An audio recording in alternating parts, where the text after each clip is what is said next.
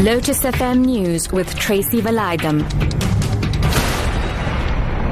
It's 11 o'clock. Good day. Lawyers for prosecutions Chief Mxolisi Nxasana says they'll wait for a statement from the presidency before commenting on the decision to stop a commission of inquiry against their client.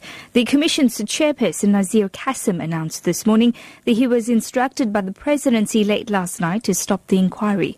The commission was established by President Jacob Zuma in February to look into Nxasana's fitness to hold office. This was after it emerged that Nxasana had not been given a security clearance because of previous criminal charges against him.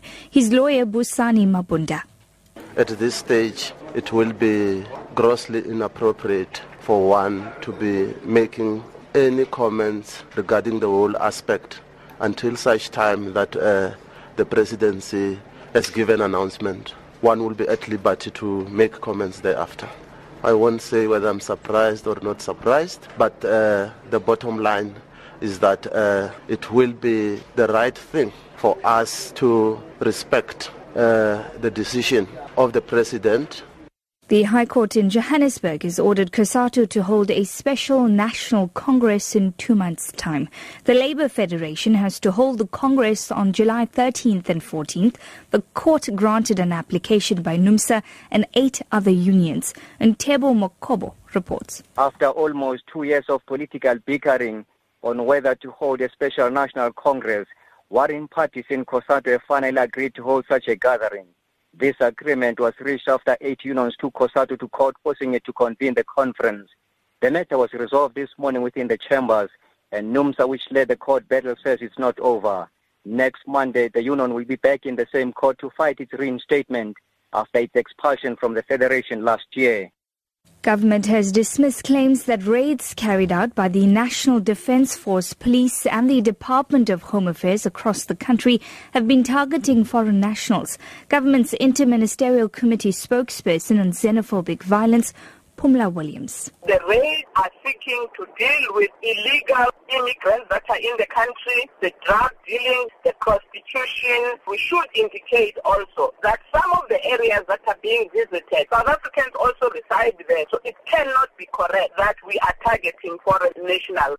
International Organization for Migration says thousands of refugees from Bangladesh and Myanmar are stranded at sea close to Thailand, unable to land. The UN says the number of people fleeing those countries by boat doubled in the first 3 months of this year compared with the same period last year.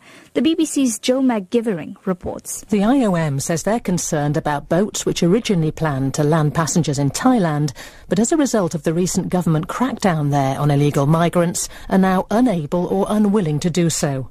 It isn't clear how many are stranded as a result, but one group suggests it's as many as 8,000.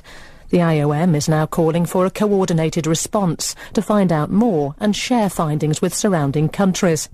In the last 2 days, more than 2,000 Rohingya migrants have landed elsewhere, more than 1,000 in Malaysia, another 1,000 in Aceh in Indonesia. Back home, schooling has been disrupted in the Ilembe district of the KwaZulu-Natal North Coast. Members of teacher union Cosatu have downed tools since last week, demanding the removal of 2 officials. They accuse the 2 of ill treatment and not filling key posts in the district. Learners have been left without teachers. Cosatu members are holding a closed meeting with provincial education officials to iron out differences.